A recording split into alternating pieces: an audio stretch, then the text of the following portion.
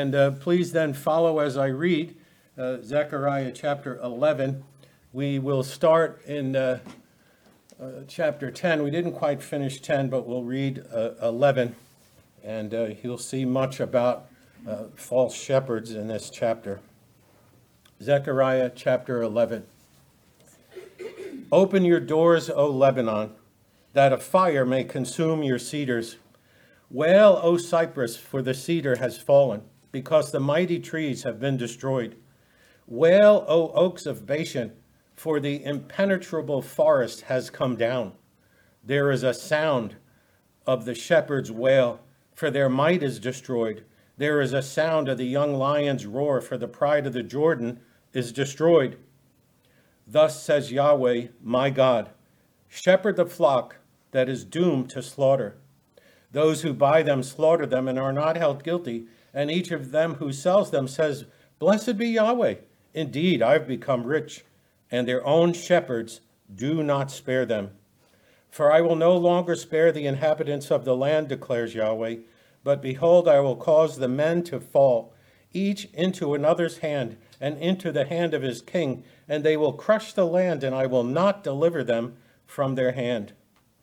So I shepherded the flock doomed to slaughter, hence the afflicted of the flock. And I took myself 2 staffs, and one I called favor, and the other called union. So I shepherded the flock. Then I annihilated the 3 shepherds in 1 month, for my soul was impatient with them, and their soul also was weary of me. Then I said, I will not shepherd you. What is to die, let it die. And what is to be annihilated, let it be annihilated. And let those who remain consume one another's flesh. And I took my staff favor and cut it in pieces to break my covenant which I had cut with all the peoples. So it was broken on that day, and thus the afflicted of the flock who were watching me knew that it was the word of the Lord, or the word of Yahweh. And I said to them, If it is good in your sight, give me my wages, but if not, never mind. So they weighed out 30 shekels of silver as my wages. Then Yahweh said to me, Throw it to the potter, that valuable price at which I was valued by them. So I took the 30 pieces of silver and threw them into the potter in the house of Yahweh. Then I cut in pieces my second staff, union, to break the brotherhood between Judah and Israel. Then Yahweh said to me, Take again for yourself the equipment of the foolish shepherd. For behold, I am going to raise up a shepherd in the land who will not care for those who face annihilation. Seek the young, heal the broken, or sustain the one standing, but will consume the flesh of the fat of the sheep and tear off their hoofs. Woe to the worthless shepherd who forsakes the flock. A sword will be on his arm, and on his right eye his arm will be totally dried up, and his right eye will be utterly dimmed. We looked at the beginning of chapter 10 last week. We saw there were military images and images of blessing. We ended with verse 5, where God saves his people. And verse 6, he says, I am Yahweh, their God, and I will answer them. He will cause them to return because he has compassion on them, and they will be as though I had not rejected them. We ended with the verse in Psalm 106, Yet he saved them for the sake of his name, that he might make his might known. God saved them not because of who they were, but because of who he was. He says in verse 6, I am Yahweh, their God, and I will answer them. Concerning himself, he says, I am. Concerning his care for the people, he says, I will answer them. Those who pray, as in verse 1, he encouraged them to pray. Nothing gets done without prayer. That's not just some automatic blessing from God. We need to seek his face for the things that we desire. And those who continue to call upon the Lord. Here's a result for Ephraim. You remember, he mentions tribes. He mentions Joseph or Jacob as a picture of the nation. It looks back and forward like verse chapter 9, verse 17. He brought gladness to the hearts of the people because of the completion of the temple, and there's present and future gladness for God's people. There's always a look back and a look forward. So verses 8 through 10 are verses that I've called the gathering verses. If you notice, it says he will whistle for them to gather them. He will sow them among the people, and they will live and turn back. Verse 10, he will cause them to return and gather them and bring them back to the land. The idea of whistling is interesting to us, but it's the same reason that we would whistle, to get somebody's attention. I recently was out with the boys, and the lady was showing us her dog, and the dog wandered off, and I never thought such a loud whistle could come out of such a small woman, but it did. And the dog stopped right where he was and came back. Isaiah 5:26 talks about God whistling and gathering, and Isaiah 7:18, the context is Isaiah talking to Ahaz in the Emmanuel passage. And God says, I'll whistle to the fly who is Egypt, and I'll whistle to the bee who's Assyria. He says, I'm gonna whistle to them, and they're gonna come, and they're gonna destroy this nation. That's the context of it. So he whistles, gathers, and promises. These are pictures, remember, and the ultimate gathering is the gospel. The ultimate gathering is when God gathers all his people. You remember Jesus said in John chapter 12, verse 32, if I be lifted up, I'll draw all men to me. That's how God ultimately gathers. He gathers his people based on the salvation that's found in Christ. There is growth from a small, battered number of people to a numerous number. Many will return. And this anticipation of Yahweh's work began right then. More people were still coming back to Jerusalem. More people were hearing the temple's being built. Nehemiah came with all those people. The walls are being built. Things are going on. Let's go back. But many people came to Jerusalem and were saved. So it anticipates. It's interesting that he gathers them from afar, and notice from Egypt and Assyria. So he whistled for Egypt and Assyria in Isaiah to come and destroy, and now the scattered people he whistles, and they come from those same nations. They come into Gilead, and the place will be full of people until there's no more room. I thought of that the incident in Jesus' life where the people were crowded around the door. The four friends bring the guy, they're carrying him. He's a paralytic, he can't walk. There's no room for them to get in. And they had to go up. They had to go up on the roof and break it down and let him down. There was no more room. People were coming to hear the gospel. Egypt and Assyria are defeated in verse 11. These two remaining superpowers are overcome. And it doesn't have to be militarily. We don't have to say, oh, there has to be this big battle at some point. No, they're defeated by the gospel. They're defeated by people who are there in those countries who believe in the Lord Jesus Christ. And notice verse 12. It's a new covenant flavor. And I will make them mighty in Yahweh. Not physical warriors, but he says, and in his name they will walk, declares the Lord. They'll be mighty because they walk with God. They'll be mighty because they have a relationship. God says, I'm going to gather them together so that they'll be mighty in me. And then we come to the very interesting chapter 11. Every time I start, and I intend to say, well, we'll get through chapter 11, and then I start to study, and I say there's no way we're going to get through chapter 11. The various titles in commentaries and Bibles reflect the diversity of the issues that are in this chapter, and to some degree reflect the views that people have taken. One heading says, the doomed flock. Another heading says, woe to the worthless shepherd. Another heading of the chapter says, the flock doomed to slaughter.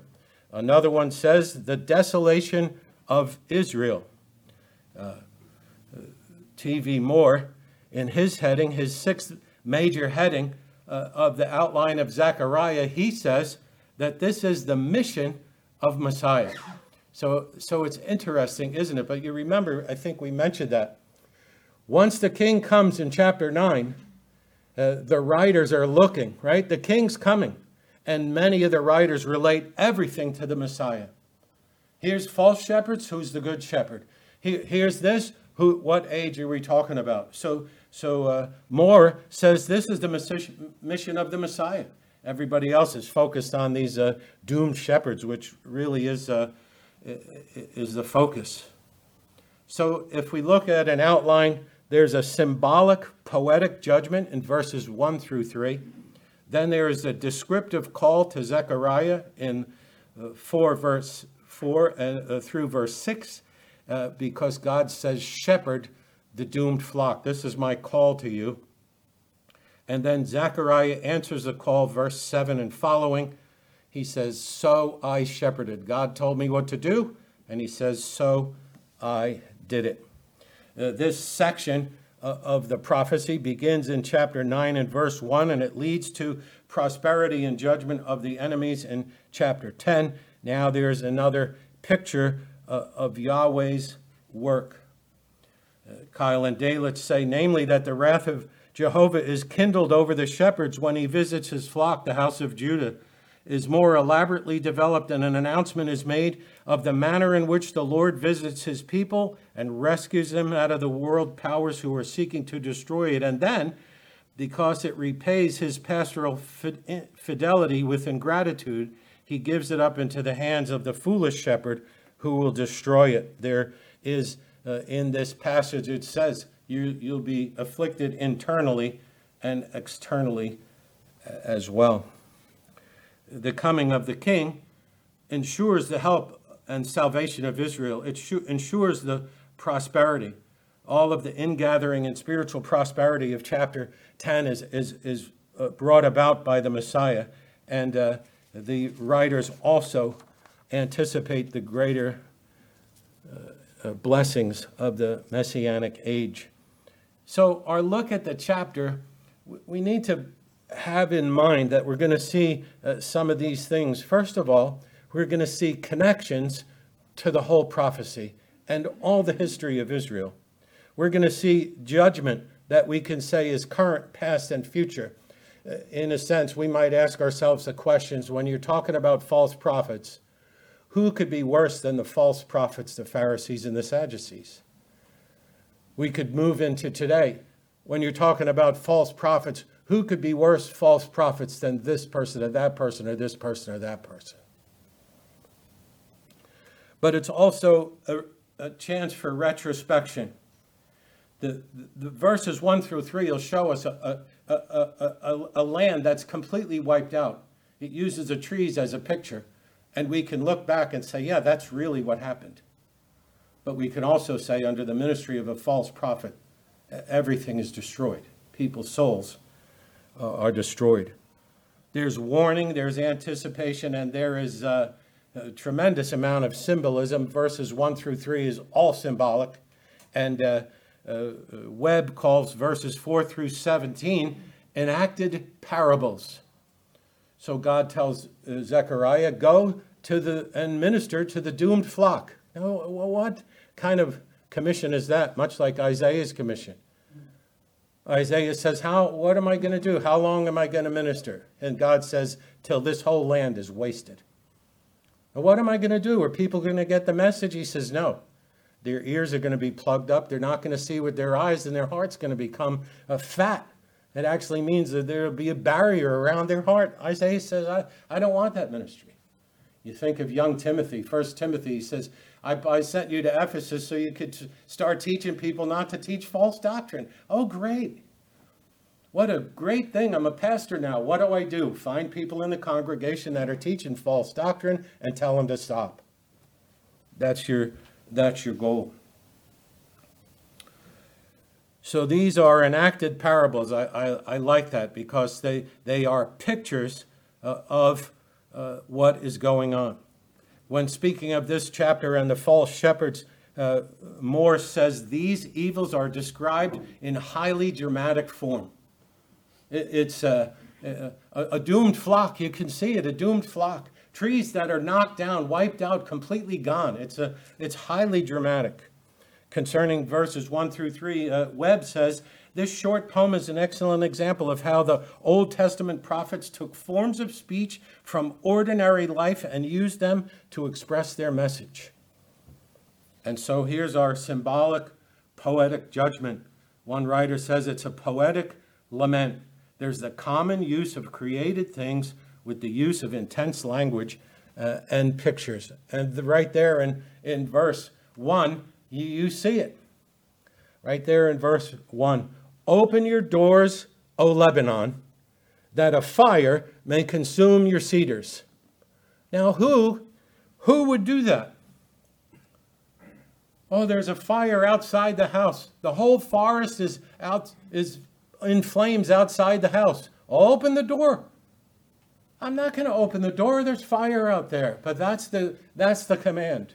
And notice the picturesque, he uses Lebanon and Bashan here because they were just beautiful areas, right? The cedars of Lebanon. A beautiful area. And it's as if God talks to the trees and tells the trees, open the door. The fire's coming. Picturesque. Who would respond? Catastrophic danger of fire. We've seen that over and over again. In those days, once a fire started, there was hardly any way to put it out. Right? We're familiar with those Western movies. I have mentioned that before. Right? They have buckets. Somebody's house is on fire and they're passing buckets around. And you're like, did they really have to show us this? The house is going to burn down. Guy's throwing one bucket on it at a time. It's not going to work. Well, back then, it was even worse. Who would respond? Who would say, okay, I'll lay myself open to utter ruin. But God says, you trees, open the door. Here comes fire. And then this poetic intensity is underscored by commands and repetition. 3 times the word wail is used. Verse 2, wail, O cypress. Verse 2 again, wail, O oaks of Bashan. And then the end of it is, verse 3, there is a sound of the shepherd's wail. So there's wailing. There's a focus on trees. In verse 3 also, there's sound going on. There's the sound of the shepherd's wail. There's the sound of the young lion's roar. It's all graphic, wailing and sound and pictures and trees. The trees are beautiful and strong and necessary. They were part of the pride of the land, you might say.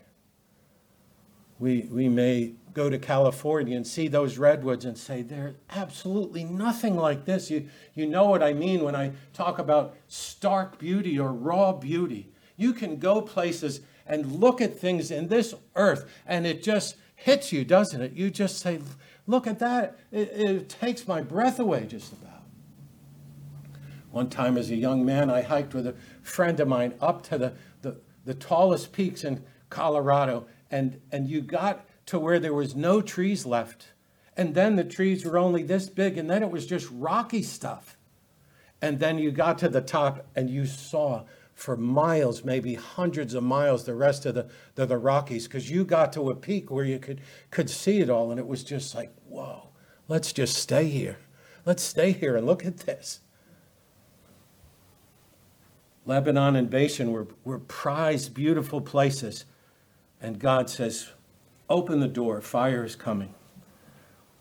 He tells the cypresses to wail. A wail is a cry of despair and death. You don't wail unless something is really going wrong. And God says, start to do it.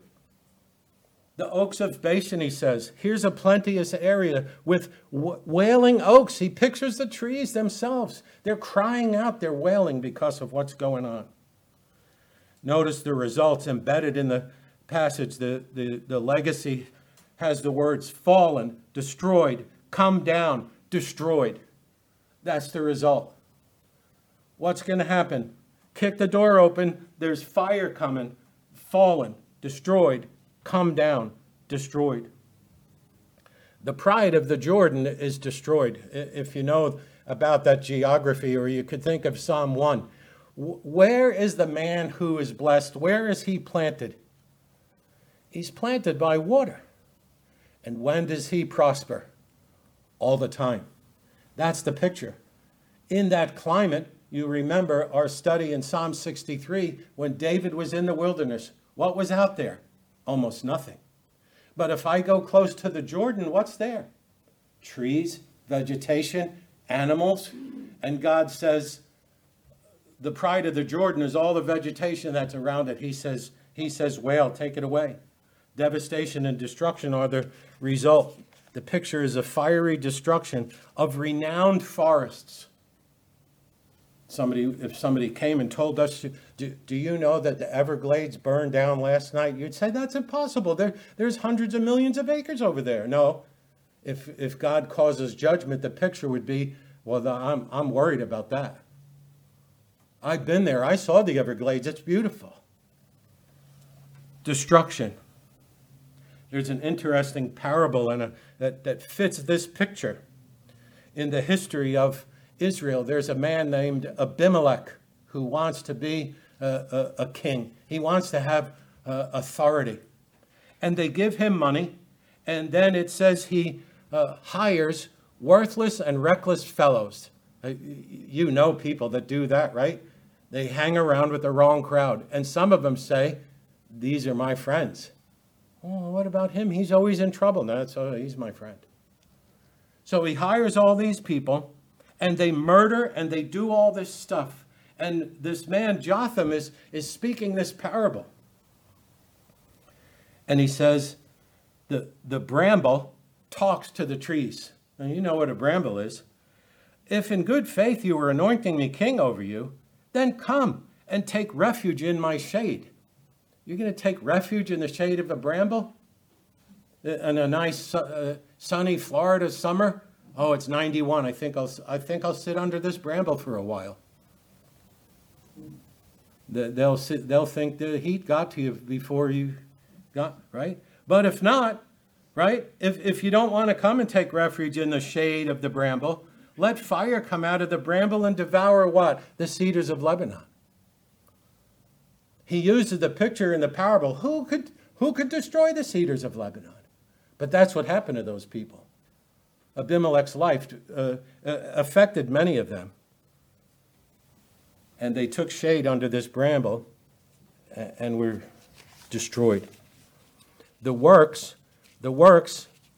I believe, of the false prophets is what God is using to display this picture. Verse 3 shows us there is a sound of the shepherd's wail, and you could take this commercially as well, right?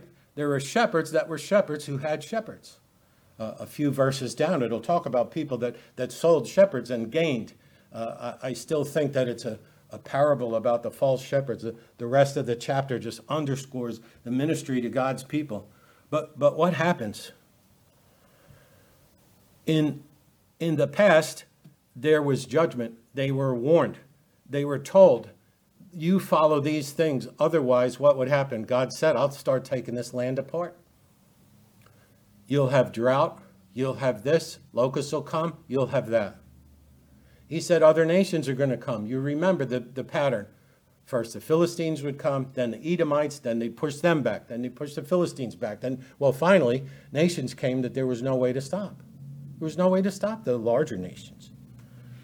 But false prophets, what happened? They were listened to, they were obeyed, they were in control of souls. We started the discussion with Jeroboam. What was the first thing he did? I don't want people going to Jerusalem to worship. What should I do? I'm going to make places to worship in Bethel and Dan, and we'll come up with a few feasts, and we'll find people who can be priests in this, and we'll start this whole system of false worship. Well, what happened to him? Where's Jeroboam? Where's all the false priests? Where's Bethel and Dan right now in the history? They're gone. They're wiped out.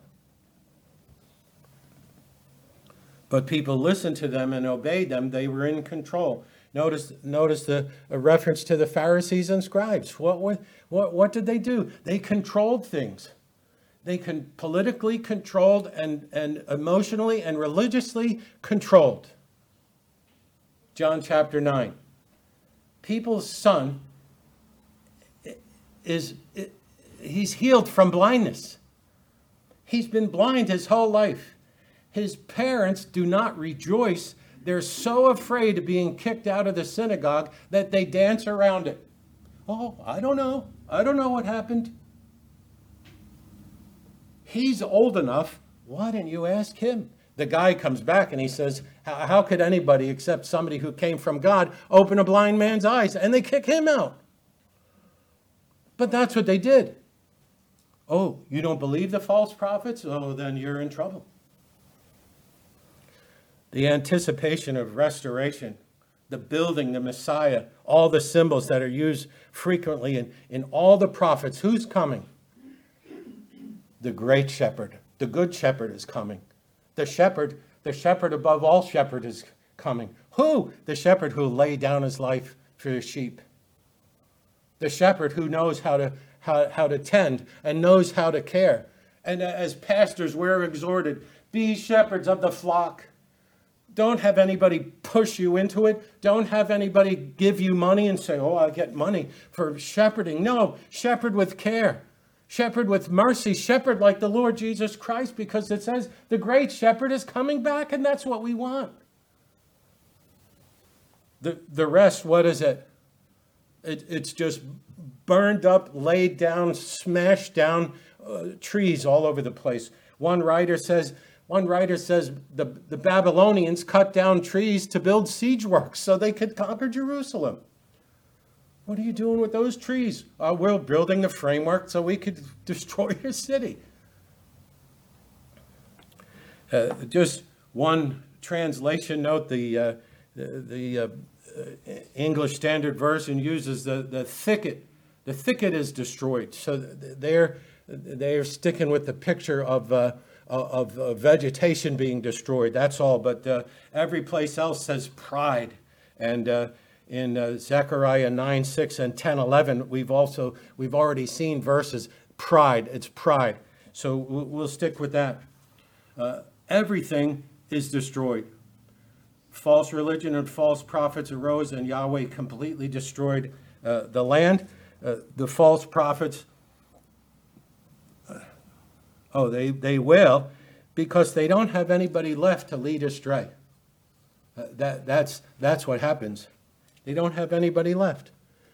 Jeremiah says very much the same thing, actually uses the word wail. Jeremiah 25, 34 through 37. Wail, you shepherds, and cry out, and roll yourselves in ashes, you masters of the flock, for the days of your slaughter and your scatterings are being fulfilled, and you will fall like a desirable vessel. Refuge will perish from the shepherds, and escape from the mighty ones of the flock. That's the picture in Zechariah, isn't it? There's no refuge. Everything's destroyed. Hear the sound of the cry of the shepherds and the wailing of the mighty ones of the flock. It's an ironic picture, isn't it? Oh, you're so mighty. You're so majestic, like the lion, the pride of the lion, like the trees. Everybody would say, oh, have you seen the cedars of Lebanon? And Jeremiah says, Yahweh is destroying their pasture, and the peaceful pastures are made silent because of the burning anger of the Lord. We've seen it over and over and over again. And God said, I'm going to take everything out, and the land is just going to be a place for wild animals. That's all that's going to be left, because I'm taking the people away. These shepherds are like those who would take the flock to a precipice and then let him go off. Oh, look how far that one fell. Oh, look at that sheep. He wandered off over there. Look how far he fell. Because they really don't care. You can see them. You can see them on reports. You can see them on TV. You can hear them on radio, and they do not care about people that they're supposed to shepherd. They're supposed to lead them to the gospel. They're supposed to lead them to comfort, but they lead them to themselves. Recently, the guy said, you have ailments? God wants you to be healed. You're sick? Whose fault is that? That's what they feed their flock with. They feed their flock with guilt because their thing is, I have faith not to be sick, even though the guy wore a pacemaker. But he told them, I saw gray hair, and I just said, gray hair, go away. Do you have faith to do that? See? I do. That's the false message, isn't it? The true shepherd says, I was a sinner just like everybody here. And I'm put here by the grace and mercy of God to tell you that you can be forgiven of your sins. Not to put guilt on you, not to say, I just say a word and the gray hair went away. To back it up, the guy had to lie and say, and I told that pacemaker, you better do your job. And people sit there and listen to it all the time, every Lord's Day, on the radio, on the TV. And God says, you might as well have every tree torn down. You might as well open the door and let the fire in, because that is what's going to happen. If you listen to false teaching and follow it, you will be burning in hell. That's the point. You cannot escape it. And praise the Lord, he says the false prophets are not going to escape it. But you can't get to Judgment Day and say, oh, I didn't know that. I didn't know this was false teaching. You're responsible. We're responsible to be students of the Word. That's right. Amen. The hired hand, what does he do, Jesus says? He just takes off. Here comes the wolf. The hired hand's there. He's got his staff. He's ready. Oh, here comes trouble. Well, I don't own the sheep. After all, I'm just a hired hand. What does he do? He's gone. And meanwhile, what else is going on? Everybody's trying to do what? Break in and kill, break in and destroy. And Jesus says, no, I'm the good shepherd, I protect. Their glory and their pride are destroyed. In John 11, verse 47, people come back from the healing of Lazarus and give the report in a bad way. They give the report to the Pharisees and the council in a bad way. Oh, you know what he just did? He just raised a guy from the dead. And what do they say? Oh, they're going to, if he keeps doing these signs, people will believe in him, and they're going to take away our place. They're going to take away our place in our nation. We're doing good here. We have political power. We can deceive people, and they don't know it. If people say stuff, we just kick them out. But if this guy keeps going, they're going to come and take this all away. And the irony is that the Romans did anyway. And they went about all this hard work. Woe to you, scribes and Pharisees, hypocrites, for you travel across sea and land to make a single proselyte. And when he becomes a proselyte, you make him what? Twice as much a child as hell as you. Why? Because a false person hears it and they say, oh, this was like nothing I ever heard. This was like no teaching I ever heard. This was really something. This guy has an in with God. He told his hair not to turn gray. He can heal everybody. He could do this. He could do that. And they become zealots for false teaching. Twice the child of hell. What a picture. And we could ask, in our day, what will the next generation of false prophets look like? It's staggering. It's staggering to think what people believe in this day and age. But if we look back, it's any generation in history. The prophets are filled with stuff against false prophets. 2 Peter chapter 2, the longest portion in the entire New Testament against false prophets. And he just says, look, I'm ready to die.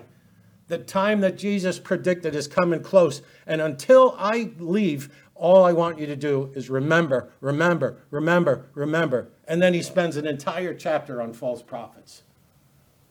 That's how dangerous it is. So we come to verses 4 through 6, a descriptive call to Zechariah. First, verse 4, here's the call. Become a shepherd or shepherd these people. And verse 7 is the answer back. So I became a shepherd. Notice it's a divine commission. Thus said Yahweh, my God. What a beautiful thing for a prophet to know and understand. God comes and calls him, tells him to do something, and the prophet knows that's my God speaking to me. There's a relationship. There's a sovereign God, but there's a personal God as well. You can't say, oh, well, God's just out there. I don't understand him. No, Zechariah knew a different God. I'm getting a command from God, but who is he? He's my God. We have a relationship with one another. That's important. Oh, the sovereignty of God. No.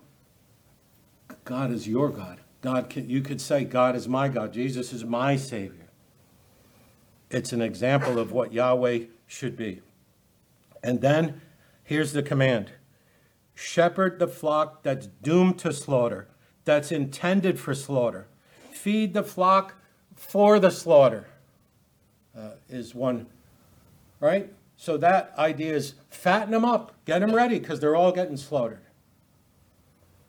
Here's a description of the doomed sheep in verse 5. And it's some tension that we would have in our day. Verse 5. Those who buy them, slaughter them, and are not held guilty. We would cry out, we've talked about it as your pastors, we would cry out and we wonder, why aren't these men removed? Why doesn't God come and just take them away and stop them? But that's the problem. That's the problem. In the end times, Paul tells Timothy, the people are going to go after that because they're going to have itching ears and they're going to want to find people that speak to their passions. I don't want to hear about sin. I don't want to hear about judgment. I really don't want to hear that I have problems. I want to hear a nice message. Well, you could start by reading all of Joel Osteen's books and listen to them every week, and you'll hear a nice message that will prepare you for an eternity in hell. Because he just tries to be more gracious than God. Oh, I don't find it in my heart to condemn anybody. I've heard him say it. Let's not talk about sin. Let's not talk about it. From the beginning of time, after the gospel came, the message of false teachers have been, man is not so bad and God is not so mad. They make a dichotomy. God hates the sin but loves the sinner. That is a lie. There's not just sins in hell. There's people screaming in hell and gnashing their teeth because they didn't believe the gospel. It's a terrible, terrible thing. It's a terrible thing to say that that's true, but that is true. I really love you, but I hate what you're doing. You can't separate it. But God isn't that bad, and man isn't that bad. And that's what's preached everywhere. They're not held guilty. There's a marketplace picture. Look, the false shepherds, they gain money and blaspheme. I've become rich because of God. That's what they'll tell you. Private jets, mansions. The one guy says, I have the biggest house in Louisiana. Literally, he does. Something like 30,000 square feet. All from money for people that believed lies. You say, how in the world could you make that much money? It's because people love lies. You tell them what they want to hear, they will open their pockets. And they'll constantly tell you, look, for your $1,000 today, God will really bless you. He'll pour out your blessing. The one guy said, don't let me hear change tinkling around. I want to hear a silent offering. Blasphemous. And they say, the Lord's prospered me. The Lord's given me all this. It's the same as in this passage. It's a very familiar scene. Own shepherds, it says, they don't even spare, notice. And their own shepherds do not spare them. In the picture of economy, you don't spare your sheep. You shear them, you take them to market, and you get what you can. In the picture of the false shepherds, it's the same thing. You shear them for whatever you can get, and you don't spare any of them. Right? The one guy talked about all these prayer letters. He had all these gadgets and things, little arrows and little pieces of string. And I prayed over this string, and I'm sending you this string, and I'm sending you my little arrow on the piece of paper. And the office for his donations was a room in a bank. And the investigative reporter went to the dumpster in the back, and what was in there? A bunch of strings, a bunch of pictures of people who had ailments and were sick, a bunch of people who had broken lives. And they said, I put my name on this, I'm sending this arrow back. And they asked people, does he pray for these people? No, he doesn't. He collects the money. You wonder why we would not pray that these people would be cut off. In God's mercy, that person he was revealed. Oh, I'm here to heal people tonight. And they have somebody else asking. Oh yeah, there's a guy named Russ in the fourth row. I think there's a person, Russ, here tonight. Oh, that's me, he's talking about me. Yeah, because his wife's speaking through a speaker in his ear. And they gathered all this information before, and they're lying to people. But what does Yahweh said in verse 6? Here it comes. You would say, oh, it's about time. But God says, I will no longer spare the inhabitants of the land. I'm not going to do it anymore. Because the people that follow the false teachers are just as guilty as those that speak it. And I just realized we are out of time plus. So you have an assignment for next week. We are coming in Zechariah 11 to verse 12 and 13 that talks about the pieces of silver. And your assignment next week is to look at Matthew 27, 9 and 10 and figure out why Matthew says it was a fulfillment of what Jeremiah said. That's your assignment for next week. Let's pray. Heavenly Father, we feel like we haven't scratched the surface, but we pray that you would embed these things in our hearts. Help us to look out for false teachers, but help us to be truly thankful and to know that we have heard Christ. He said in that passage, my sheep hear my voice. May we hear the voice of the true shepherd today. Amen.